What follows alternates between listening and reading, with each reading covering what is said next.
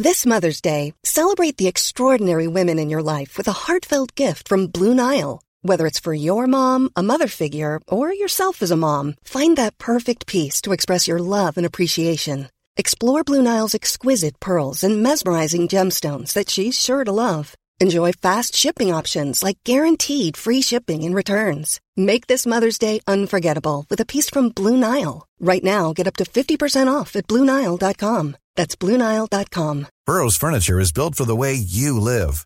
From ensuring easy assembly and disassembly to honoring highly requested new colors for their award-winning seating, they always have their customers in mind. Their modular seating is made out of durable materials to last and grow with you. And with Burrow, you always get fast, free shipping. Get up to 60% off during Burrow's Memorial Day sale at burrow.com/ACAST. That's burrow.com/ACAST. burrow.com/ACAST.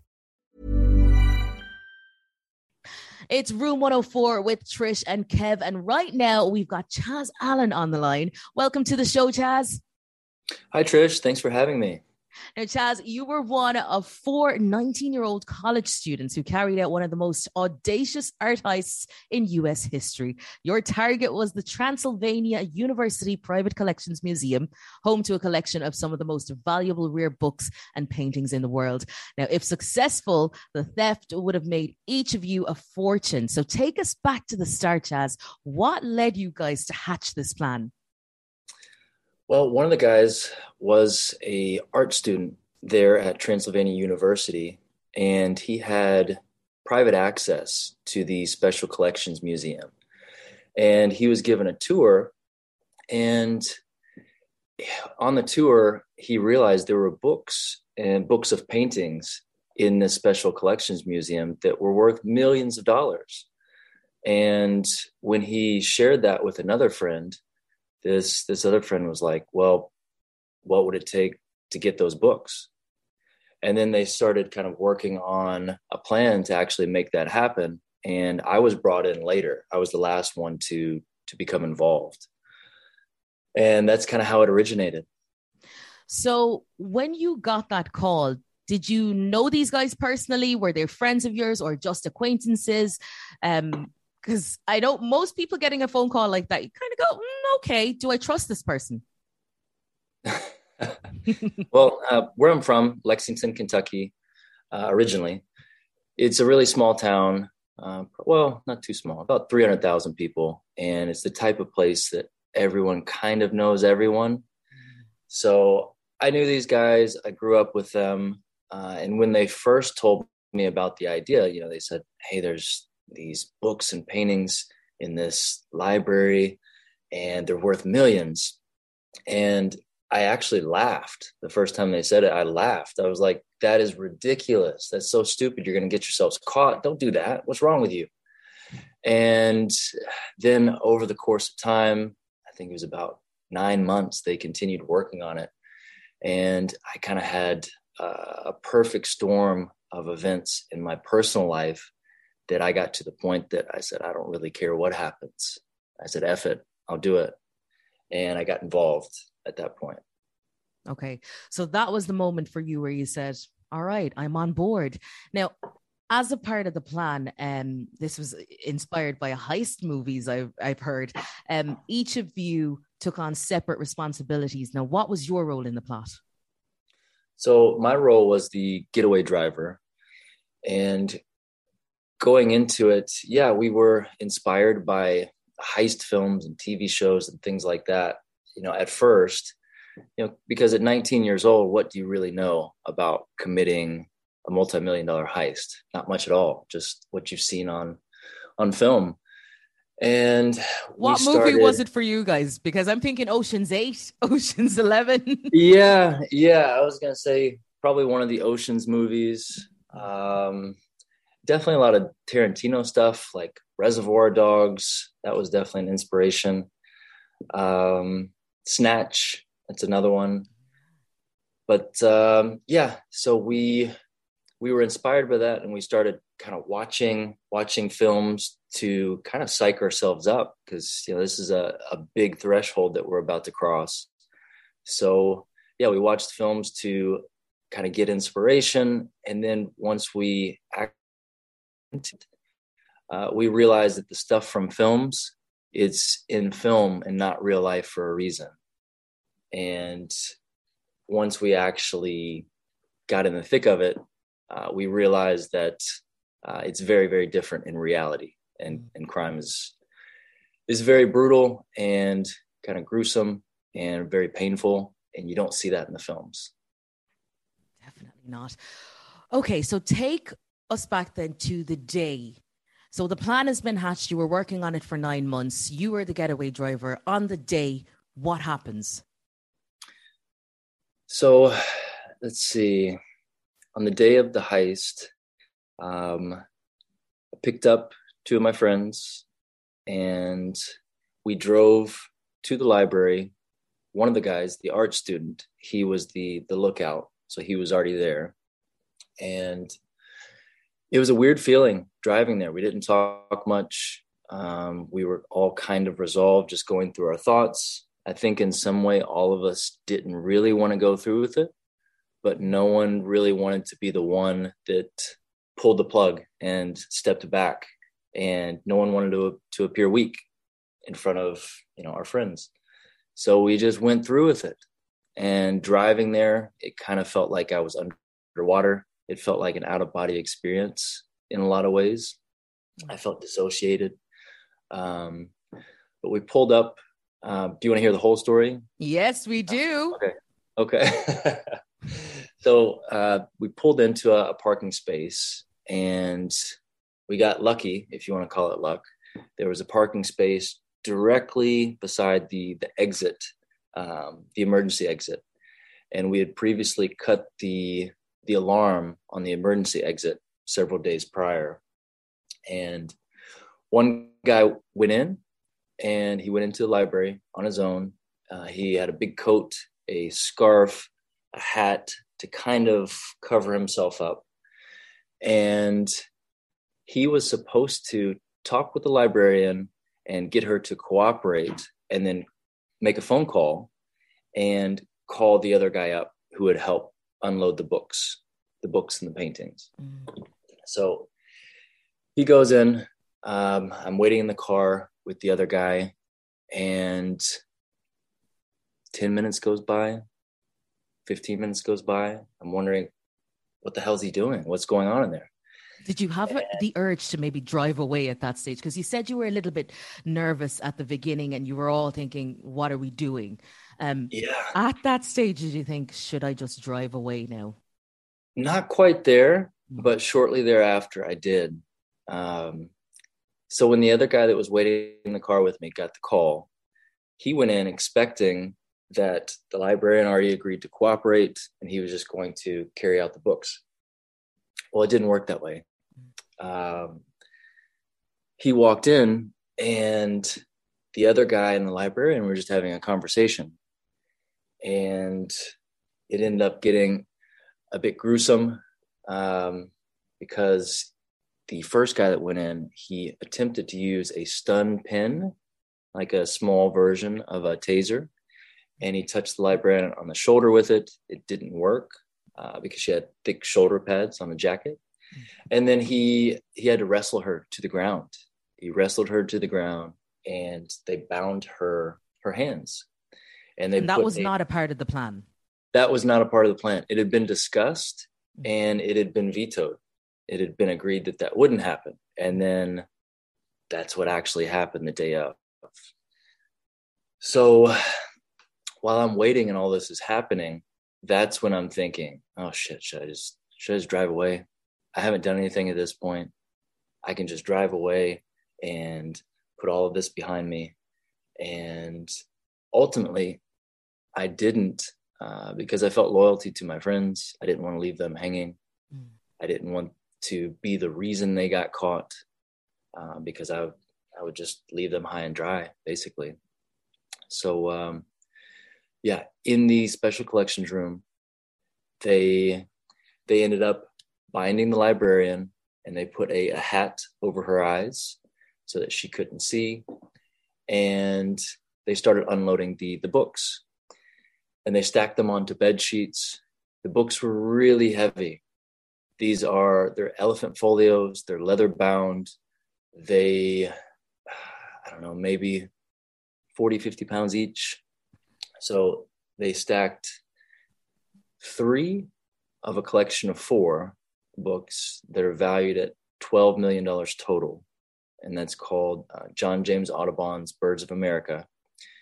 They were able to get 3 of the 4, but the 4th was locked in a cabinet and they couldn't find the key. The librarian would not give up the key. So they stacked those. They stacked a bunch of other things, and they loaded their backpacks. And they hurried out of there. They went to the nearby elevator. There was a service elevator, and the service elevator connected directly to the emergency exit.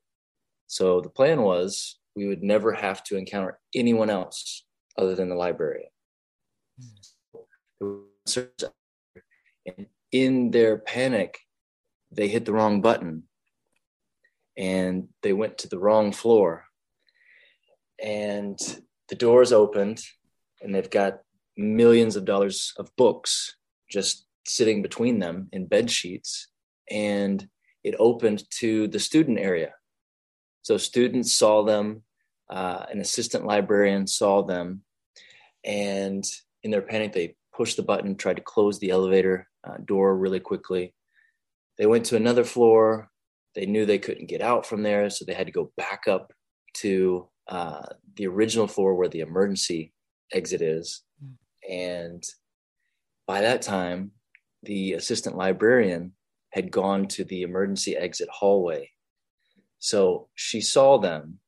They attempted to run, dragging these heavy books with the backpacks over their shoulders. And the assistant librarian chased after them. And they barely dodged her, but in dodging her from tackling them, they dropped the books, the Audubon books that were in the bed sheets. And they took off running. And at that point, that's when in the van, I looked over at the emergency exit and I saw one guy came running through and just jump kicked the door open. And he busted out. He had the backpack over his shoulders. And I jumped out of the van. I opened the rear hatch and I realized that they didn't have the big books. So I closed the rear hatch. I jumped in the driver's seat, put it in reverse, and opened the side door. And that's when I saw the other guy come out, but he ran in the wrong direction. He ran toward the heart of campus, and this library was running toward the first guy. So I sped the car up, and I made it so that the first guy could jump in the car, and we could hopefully avoid the librarian because she was now chasing after the van, the car. And that's when we tried to get the attention of the other guy that was running into the heart of campus. But we were screaming at him, "Hey, what are you doing? Where are you going? Get in here." So eventually he kind of snapped out of it and he dove in the car. We peeled out from around it was like a horseshoe shaped parking lot. We peeled out from there into oncoming traffic. I was driving like a crazy person, weaving in and out of traffic, running red lights, busting through stop signs. What was going through your mind? Or were you just we got to get out of here? Yeah. It was sheer fight or flight, and it was adrenaline, and it was just, oh my God, we just did this thing. I cannot believe that we just committed this crime, and I've got to get out of here. We've got to get out of here.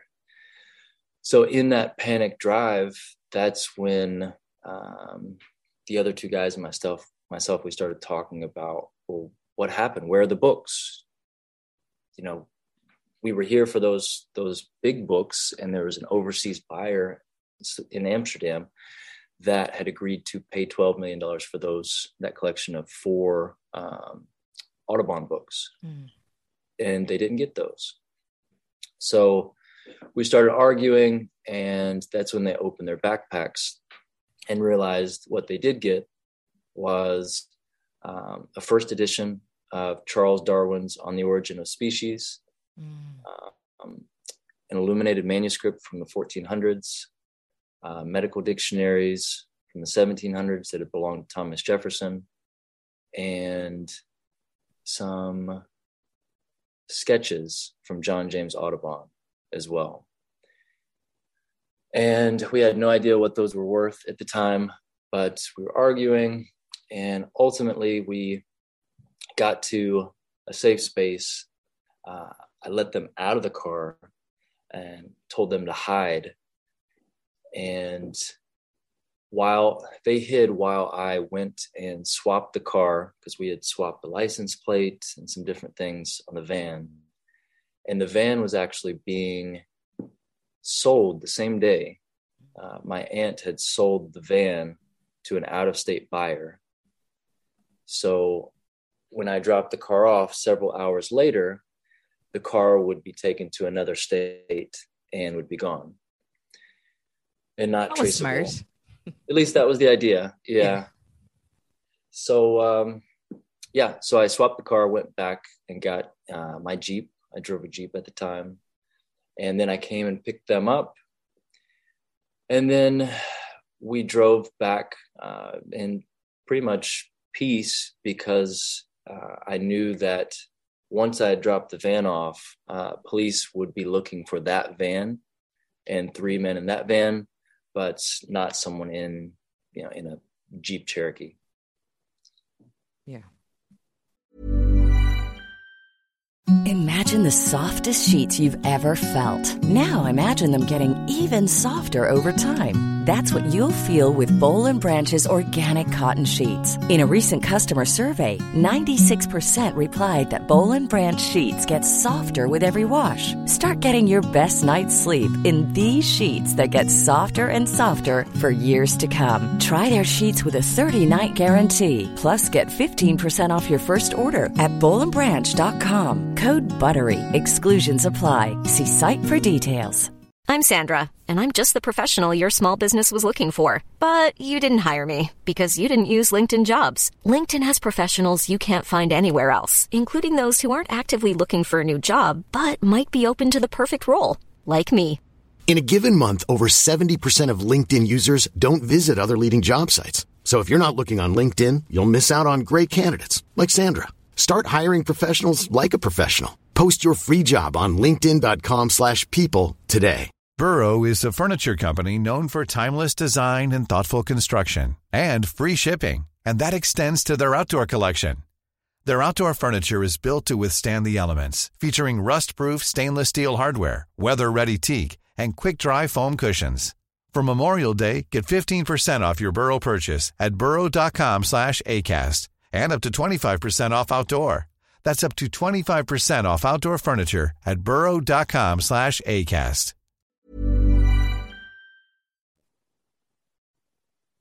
Yeah, so that's pretty much then how it happened. Yeah. When the guys got in the car and say they were telling, maybe there was no conversation happening in the car, but when they were telling you that, listen, we went upstairs, we got in the wrong lift, got on the wrong floor, there was just a multitude of things that went wrong. Were you thinking at that point, right, this is a complete cock up? Yeah. I was thinking, oh my God, why did I get involved in these guys? What have they done? What have I done? This is such a mess. And then come to find out what they had actually got in their backpacks, that was valued in court later. It was valued upwards of $4 million. Ooh, well, that's quite a sum. You guys had organized the buyer from abroad. So obviously getting back to your homes and, everything kind of settling down. How long was it after that before A, you were contacted by the buyer going, where's what I ordered? And B, before the guards were at your door? So, Trish, to be honest, I don't even know if there ever was a buyer. Oh. So, one of the guys who was kind of organizing the thing. And he was the first one to go into the special collections library that day. Part of what brought myself and another guy in is this concept that an overseas buyer had already agreed to pay for the books. And he told this whole story about how he flew over to Amsterdam and met with this buyer, and he was a black market kind of guy. And looking back, I don't even know if that was true, because this was in 2003, 2004, and in the States, post 9/11, travel restrictions changed. And this guy claimed that he went to Amsterdam on a forged passport. And at the time, it made sense because they made fake driver's license and things like that on campus, just like a small little thing they did. So I believed it. I was like, okay, that seems feasible. But yeah, now looking back, I don't think it was feasible at all to travel abroad on a fake passport at 19 years old. Oh my gosh. And so you drove away, you got home, everything was okay then. Did the guards knock on the door and, was there a big bang? Did they get the other guys first and then you got called in? Or how did you get caught? So we got caught because after the original buyer from Amsterdam eventually backed out, they claimed that the guy was only after the collection of Audubon books. So because we didn't get those, we and I at the time assumed that, well, if he's interested in dealing in black market, potentially stolen items, then even if he's not interested in, or even if we didn't get the Audubon books, well, maybe he's interested in these others. And then, no, he's not interested in that. So the only way to sell these, in the other guy's opinion, was to take it to Christie's auction house in New York City through what's called private sector sales. And that comes with non-disclosure agreements and private buyer agreements, things like that. But I tried to tell the guys that you cannot take these stolen books to Christie's auction house in New York City, one of the biggest auction houses in the world, to try to sell these stolen books. My family was in the auction business at the time, so I grew up around that and knew very well exactly what would happen if you take it to an auction house. They would appraise it. They would track the last time it was bought and sold and by whom.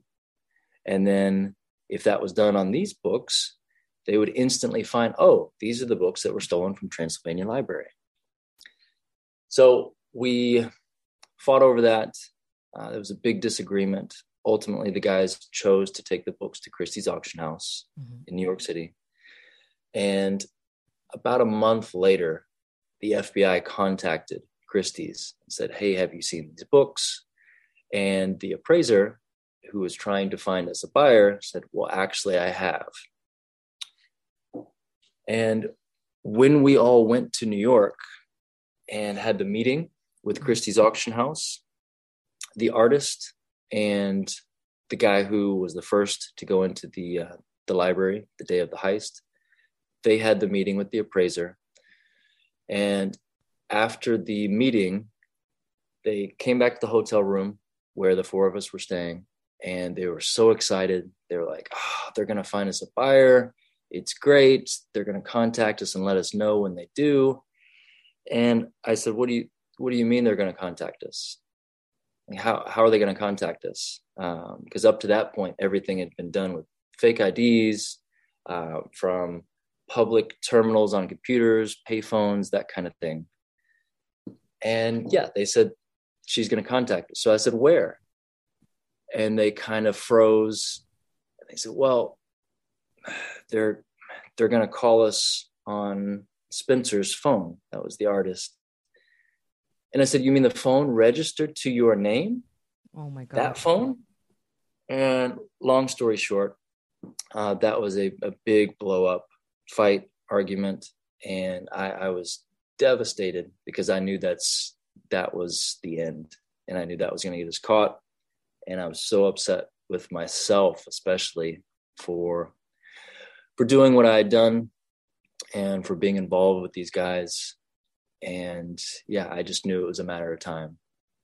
So probably a month and a half. So that was in mid-December, and it was the day before Valentine's Day. When I was in bed with my girlfriend at the time at my college house, about 5:30, 6 in the morning, when this loud banging happened. And she woke me up screaming that someone was in the house. And my eyes were blurry. It was dark. I just heard a lot of commotion. I thought we were being robbed. I grabbed a knife at the bedstand, and then I heard more stomping and doors opening and shouting. So I put the knife down and ran to the closet and grabbed a gun. And I told her to hide in the closet. I said my goodbyes to her. I ran to the top of the stairs, and I thought I was going to have to shoot someone. Oh my God. Yeah. Did you kind of know that, you know, the day of reckoning was here, or were you still kind of a bit blurry as to what I imagine that getting arrested would be more, you know, a knock on the door and Mr. Allen, we need to talk with you. I imagine that. And again, that's from the movies. But yeah, they came in full SWAT team, battering ram the door, riot gear, you know, all that kind of stuff. The bulletproof vests and shotguns and all those things. So yeah, they bashed in the door to my room. It was kind of at the bottom of the set of stairs. And this guy busted through the door and undid the lock with a gloved hand. And I almost shot his hand. And I was like, well, I just had a little 2-shot Derringer. It was just like a little gun. And I was like, I need to preserve my bullets. So I saved the shot there. He opens the door. The door swings open at the bottom of the staircase. And I'm standing at the top in my just boxer shorts. And I've got the gun trained at the bottom of the stairs. And this guy walks in, and he's massive. And I almost pulled the trigger just at the side of his head. But again, what came from movies, the only thing that came to my mind was to yell, "Freeze!" And right? I'm thinking, this is not the time. This is not the time. No. So I yelled, "Freeze!" And he did freeze. His eyes turned toward me, and he saw the barrel of the gun pointing down at him. And his eyes, he was just shocked. And that's when he turned to look at me, I saw the letters on his hat. It said FBI. And that's when I froze. And I was like, oh shit, this is the end. I'm being arrested. So then he swung the butt of his shotgun up towards me. And thankfully, he didn't pull the trigger. I didn't pull the trigger. And from there, I was arrested. I can imagine your girlfriend must have been so shocked, surprised. Did she know about the plan at all? Did she know what had happened before? No, that was heartbreaking to see her. My room was filled with FBI agents and police, and she came out of the closet eventually. And as I'm being led down the stairs in handcuffs, I could just see her eyes just streaming with tears, and it was heartbreaking. You know, Chaz, that in itself sounds like such an ordeal. And then, of course, having to deal with what was to come afterwards, going through a court case. What was that part like? And I assume that then was the final part in this book, the chapter in this book? Sure. Yeah, we the four of us who were involved, we pled guilty because they basically caught us red-handed. They caught us with the books. So in the States, if you plead guilty, you get acceptance of responsibility.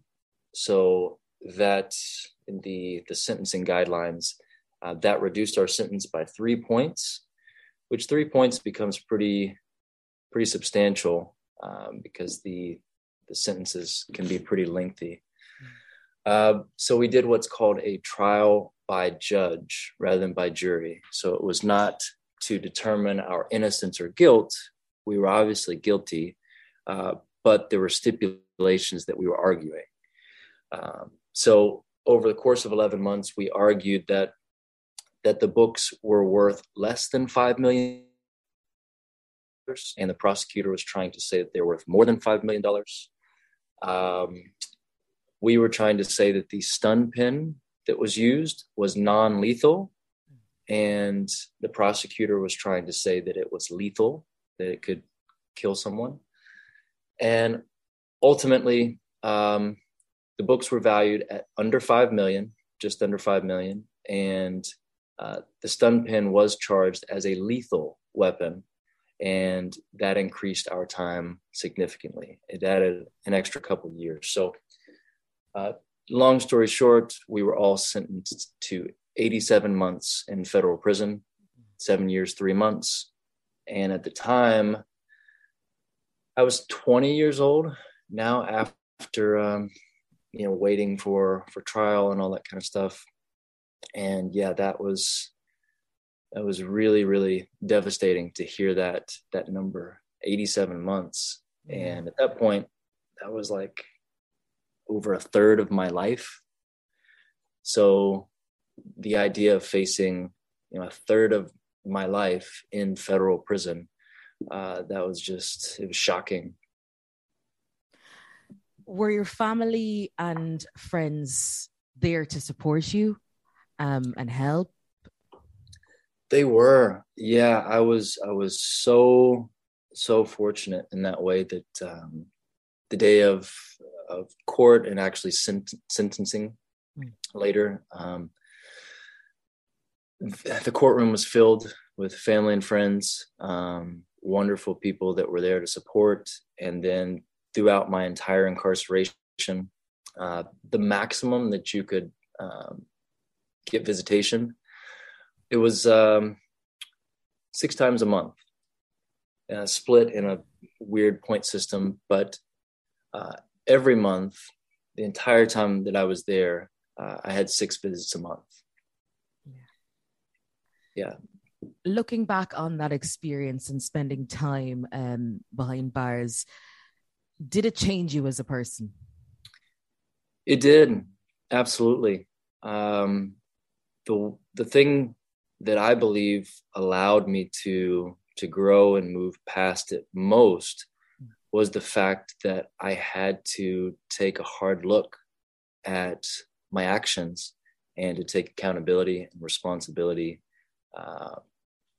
to then be able to move forward and atone for my actions. And the best way that I knew how to do that was to express myself in a book. So I wrote my experience in a book, and that was cathartic for me to kind of better understand, how did I even get on that path? How did I even do this hurtful thing that was harmful to my family and friends, the librarian, of course, and even myself. It was destructive. So yeah, that time in prison allowed me to basically remove myself from myself, the way of life that I knew up to that point, and really take a hard introspective look to try to understand more about myself and to move forward in ways that are positive and productive. Mm. And have you ever spoken to any of the other guys? Have you ever been in contact with them after, or have you just completely cut ties? somewhere in between. I mean, I've definitely gone my own separate way, and had basically after that incident in New York, that was kind of where I drew the line. But yeah, every now and then we'll kind of check in, like, hey, how are you? Is everything okay? Life treating you all right? But that's few and far between, and probably every couple of years. Chaz, this is one of those stories that I just find absolutely incredible, and especially to experience something like that as a 19-year-old. I'm putting myself back to when I was 19, and I just don't think I would have had the sense at all to carry out any of that. But now, looking back at that 19-year-old, what would you say to him? I think the biggest thing that I would say to my younger self is that no matter what you're going through, there are healthy outlets out there.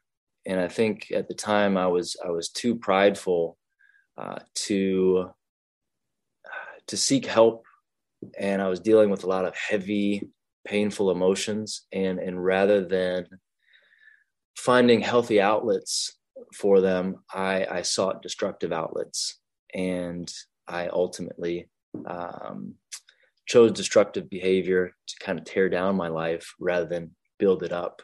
So yeah, I would tell my younger self to find a healthy outlet for those emotions.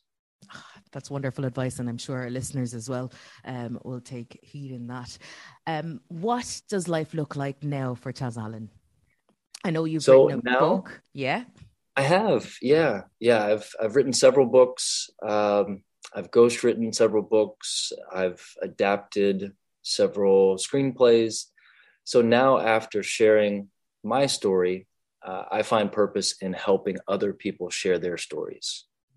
So I live in Los Angeles. I enjoy life here. I love delving into story. And what I most love about story is how it allows us to further connect and relate with one another. Chaz, thank you so much for sharing your story with us. And if anybody out there was looking for your work or where to find you, where should they go? So I'm probably most active on Instagram. It's just my name, at Chaz Allen. That's ChasAllen. And my most recent book about the story that we discussed today, it's called Evolution, Becoming a Criminal. And I've also got some other works out there that I've ghostwritten or co-authored. And that's probably discoverable just by Google. I feel like you're going to have a lot of sales on Evolution, and I really want to see that on the big screen sometime. Oh, so that's another thing is it is. So there's been a film adaptation blending all four of our stories, all four of the people involved, and also law enforcement. And it's called American Animals. And it was released at Sundance Film Festival 2018. And I think now it's available on several of the streamers, things like that. You sound like an amazing person. You've absolutely turned around your life, and everything seems to be going well. I'm so glad to hear that. Thank you so Trish. much for sharing your story with us. Trish, thank you so much for talking with me. I really appreciate it. Thank you. Normally, being a little extra can be a bit much. But when it comes to healthcare, it pays to be extra. And United Healthcare makes it easy with Health Protector Guard fixed indemnity insurance plans. Underwritten by Golden Rule Insurance Company, they supplement your primary plan, helping you manage out-of-pocket costs without the usual requirements and restrictions like deductibles and enrollment periods. So when it comes to covering your medical bills, you can feel good about being a little extra. Visit UH1.com to find the Health Protector Guard plan for you. Even when we're on a budget, we still deserve nice things. Quince is a place to scoop up stunning high-end goods for 50 to 80% less than similar brands. They have buttery soft cashmere sweaters starting at $50, luxurious Italian leather bags, and so much more. Plus, Quince only works with factories that use safe, ethical, and responsible manufacturing. Get the high-end goods you'll love without the high price tag with Quince. Go to quince.com/style for free shipping and 365-day returns.